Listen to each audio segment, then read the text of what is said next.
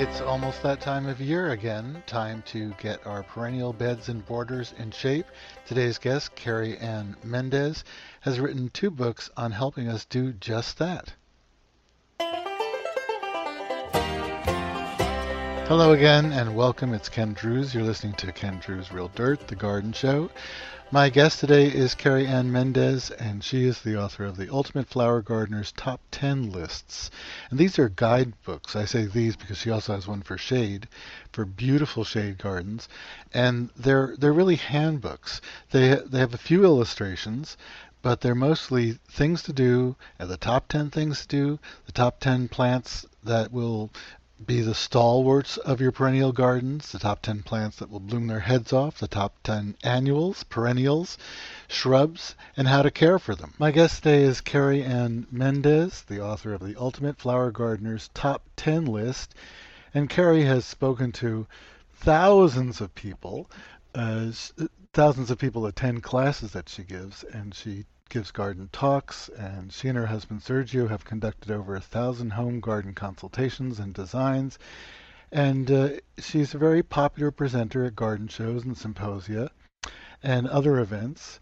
And Kerry has written for just about every major gardening publication. I want to welcome Kerry to Ken Drew's Real Dirt. How are you?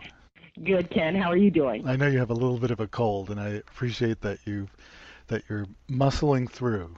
Yeah, I'm a little snuffleupagus or whatever. Yeah, but yeah, we gardeners are tough. We press through, and my gosh, the weather that we've been having, I'm getting antsy to get out there and start digging. It's, I'm energized at this point with this incredible weather.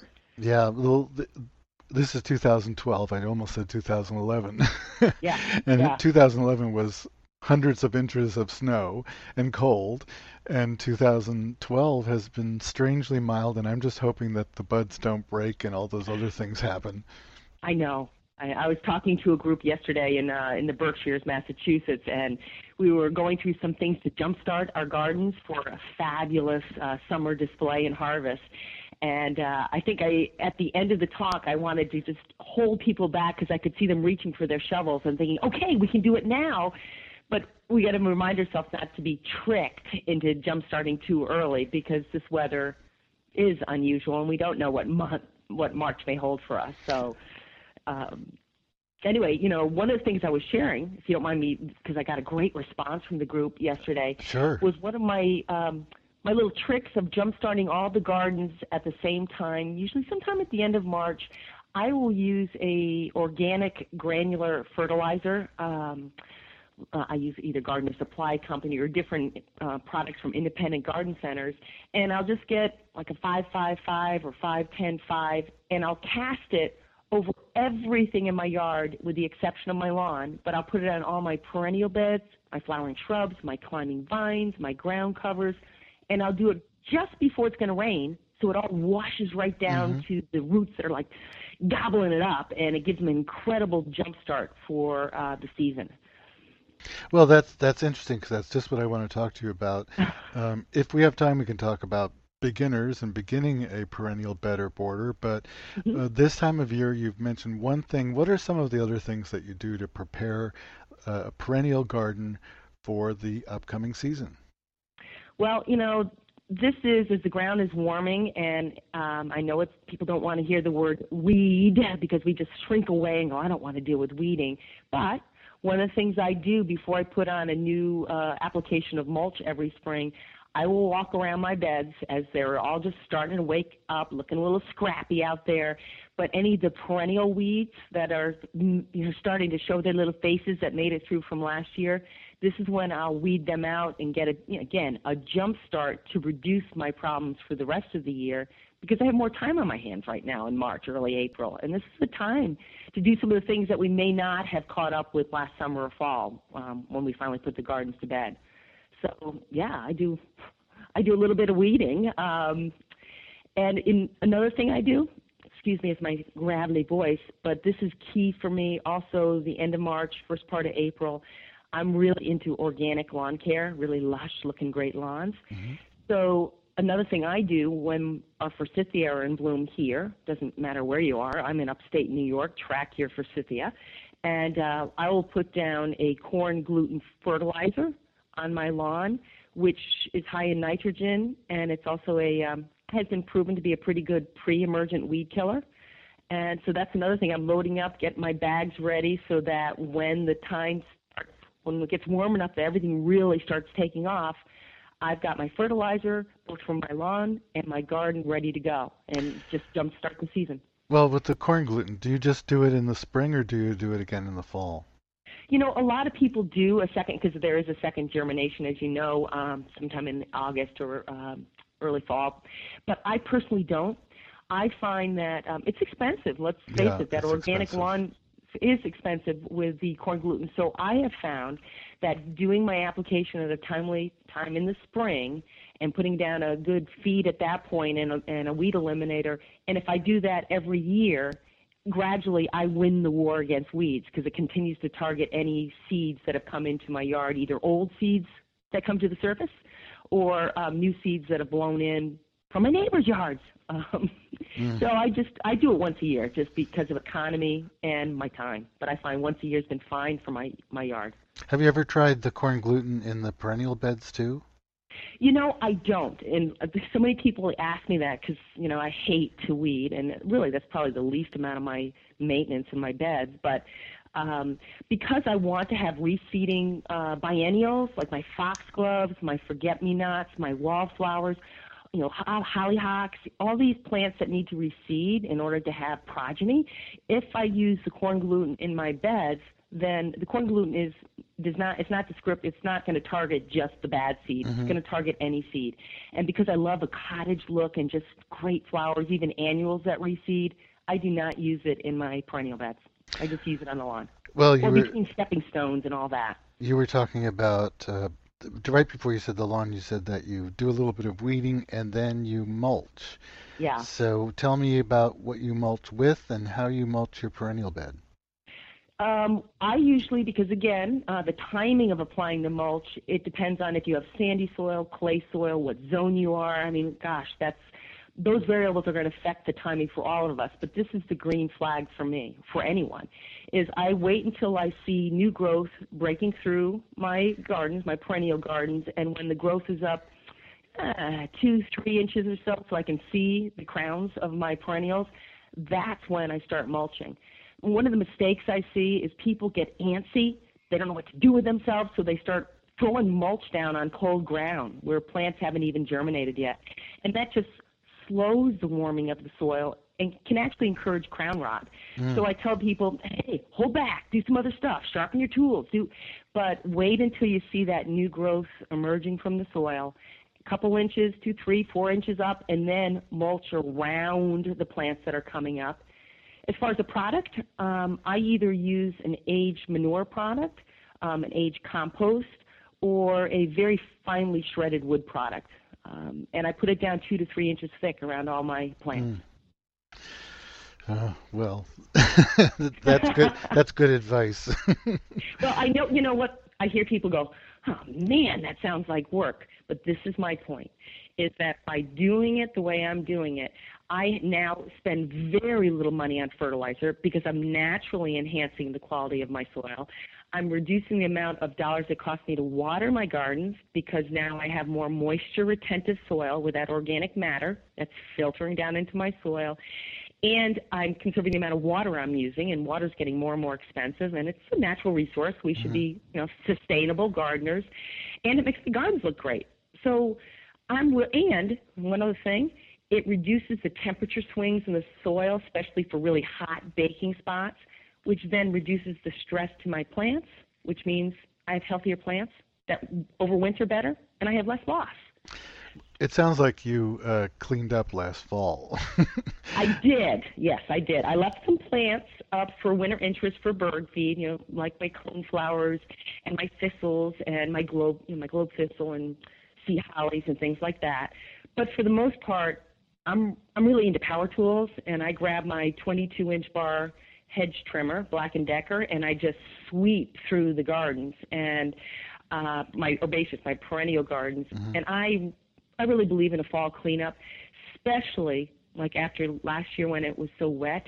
A lot of fungal diseases, bugs, and by eliminating foliage that's infected and getting it off your gardens in the fall, you're reducing the problems coming back in your soil the following year. So my philosophy is, roll up your sleeves and do house cleaning in the fall, and it's just a lot easier too because the material isn't wet and soggy and a mess after it's gone through the winter. Right. Well, when you said the way you were spreading mulch, I was picturing my garden and Oh. not having cleaned up enough, and I could tell that you must have cleaned up. So now we put down the mulch and the perennials are coming up, but do you do any dividing too before you put down the mulch?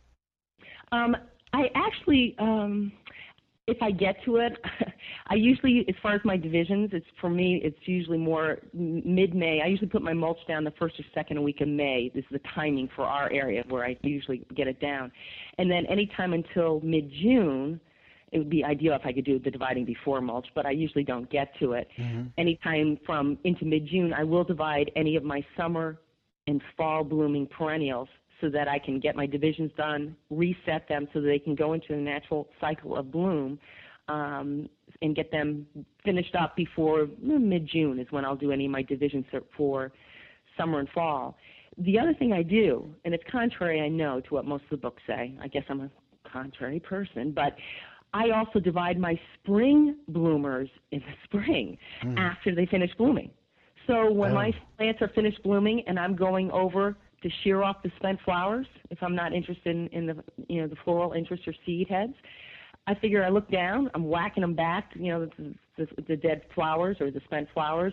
If it's grown too big for that spot or it's just dwindling, it's not producing as many flowers that really would benefit from a division, then I'll just take my sharp spade, my butcher knife, dig it up, whack it, and reset pieces in other areas. I always water in any of my divisions with an organic fertilizer like Neptune's Harvest or something like that to help them go through the move and the whacking and reset, and then I just give them that good, wonderful, quick feed of a organic liquid fertilizer. My guest today is Kerry Ann Mendez. We call her Kerry. She's the author of a couple of books, both with top 10 lists. And when I saw the covers of the book first, I thought, well, 10, that's not very many things, but actually you have like 70 top 10 lists. And it's I think your books are great because especially people who want to just pick something up and find something out right away, because the lists are really helpful. Like you have lists on pruning deciduous flowering shrubs and on things like dividing, and you just and the best. One of the lists I liked a lot in your Top 10 Ultimate Flower Gardeners list book, it was the short-lived perennials, because I think a lot of people plant some perennials, and after 2 years they don't come back and they think, I'm a terrible gardener or something. But sometimes that's not the case. Exactly.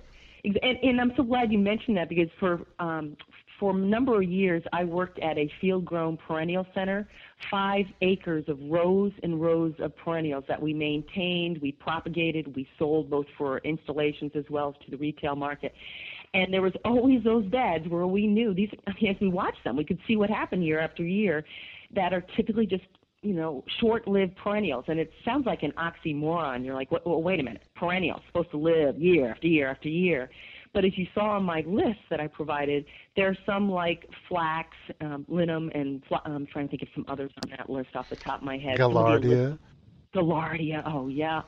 That just really give up the ghost after a couple years. So we have a choice as a consumer. We can say, that's okay. I'm willing to either try to get it to seed or divide it and try to get some babies out of it before it gives up the ghost, or I'm willing to treat it somewhat like an annual. But we need to be aware of that before we buy the plant so we have the right expectations. And secondly, as I noted in the book, I would never buy any of these plants in gallon pots. I'm going to look for them in 4-inch if I can. I'm going to reduce my cost to have this short-lived perennial in my garden. So that's what, and it's interesting, Ken, you said this, one of the other big groups of perennials that people get very frustrated, and I think it's their fault that they killed it, are a lot of these newer coneflowers that are coming Oh, out. I can't believe you said that. I've been sitting here thinking that.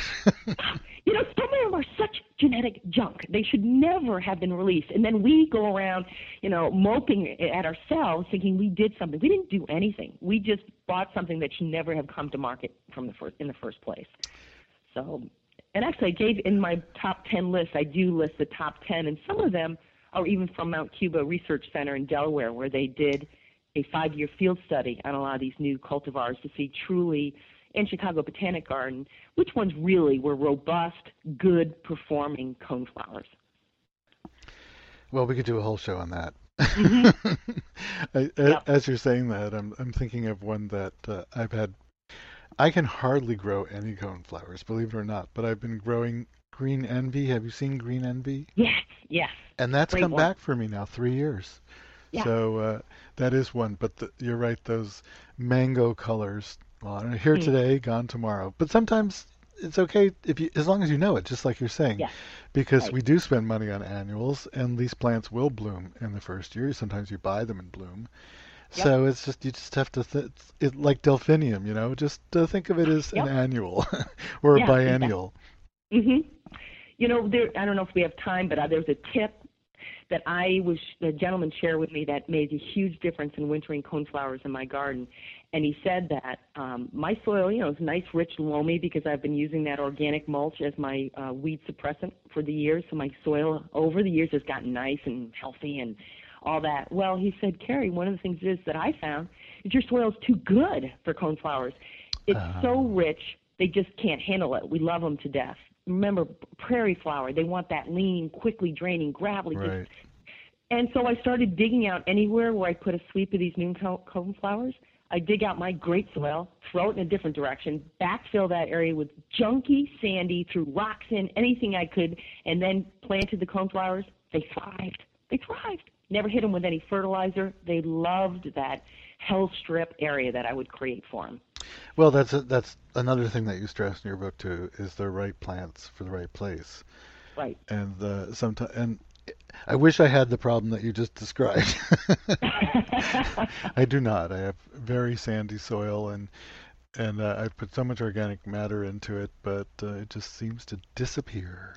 It does. It filters right through. It's like the sock getting lost in the dryer, as I say. Where did it go? It just keeps just disappearing. And it's a constant with sandier soils, as you're saying, because of the low fertility and the faster drainage through the ground. It is more of a constant thing working to try to bring or keep organic material in that soil. But you also have a choice to work with plants that really thrive in low fertile soil, fast drainage, and there's a lot of them. I did put a whole health strip top 10 list of plants that really want those areas where no one else would bother trying to, you know, grow in. So they're plants, it's, again, right plant, right spot, and looking for the ones that can tolerate a sandier condition and lower fertility. Well, we don't have a lot of time, but I know. tell me a little bit about how you know, I'm going to ask you, how can you make beginners feel better? Because not only are people who want to have flower gardens overwhelmed generally, but they do have this sort of thing about it's their fault. You know, they're Hmm. frightened. They're frightened Yeah. often. So what do you say to sort of bring them along and soothe them, and what are some of the things you might suggest as starting design or starting soil, etc.? Hmm. Well, I always a couple things. I think one of the things that a lot of us skip over and makes such a difference for the health and the quality of our gardens is really stepping back and looking at the light condition of our garden. I mean, really understanding, is it a full sun area? Is it part sun? Is it part shade? And in my books, I talk about that, but and I don't know with time if I can go through all that, and I would be happy to later, but let me just start by saying understanding the light condition, because when I find that a lot of people put their plants into the light, they assume they get more sunlight than they do. Hmm. Now what we've done is we've created a stressed plant because it doesn't, if it's not getting the light for photosynthesis and food and that flower production, whatever we want, we're already setting the plant up for disease problems, insect problems, stress.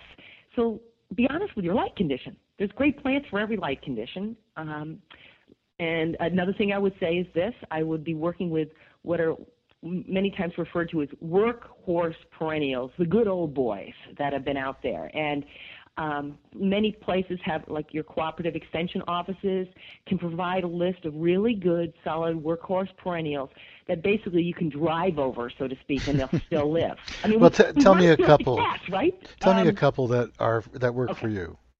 Okay, I would certainly say daylilies, unless you have high deer browse, but otherwise daylilies are salt tolerant, drought tolerant, incredibly forgiving.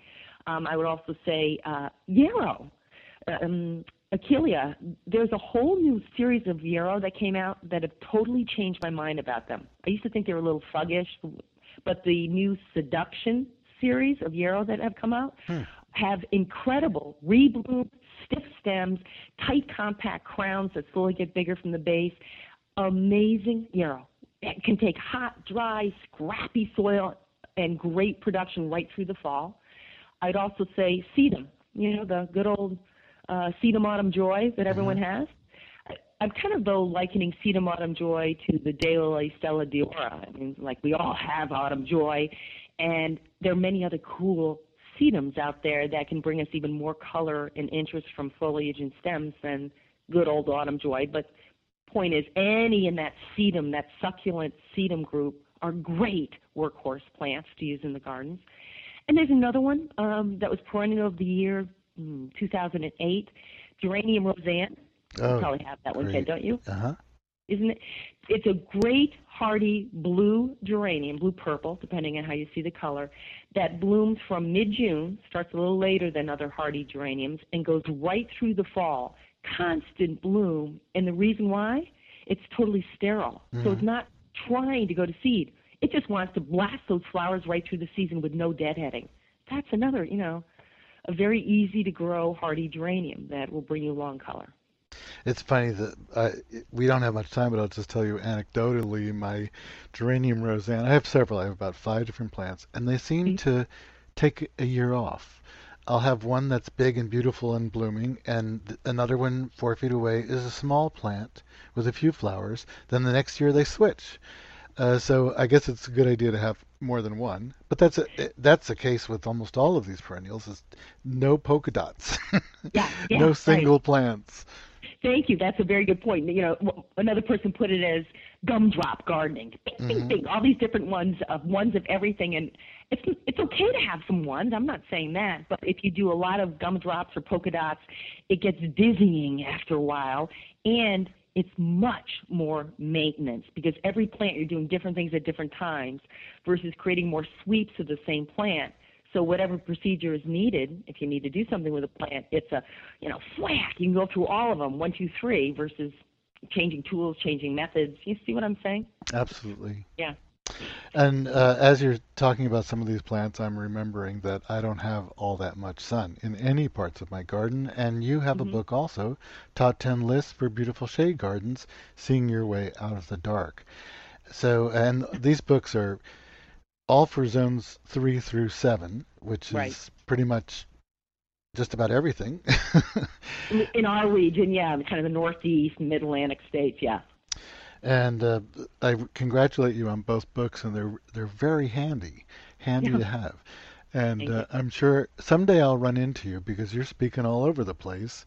And I hope that your cold gets better. Oh, thank you. And I want to thank you very much for being my guest today. Thank you very much, Ken. I appreciate it. You're so welcome.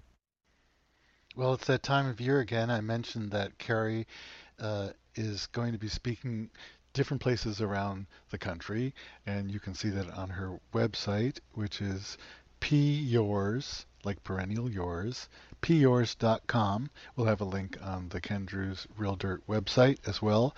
And I'm going to be speaking around the country, starting at the Philadelphia Flower Show on Sunday. This is 2012, March 4th, 2012. And I'm going to be in Oklahoma City and in Columbia, South Carolina. And if you go to my website, kendrews.com, you can see a list of all the places that I'm going to be appearing this spring. And there's like 8 of them. There's 2 in New Jersey, and, they're all over the place. And I hope you can come and say hello and meet me and take a look at the new book, Natural Companions, I did a radio show with Ellen Hoverkamp, my partner in that production. And join me again next week for another show, Ken Drew's Real Dirt, The Garden Show, and another guest. See you then.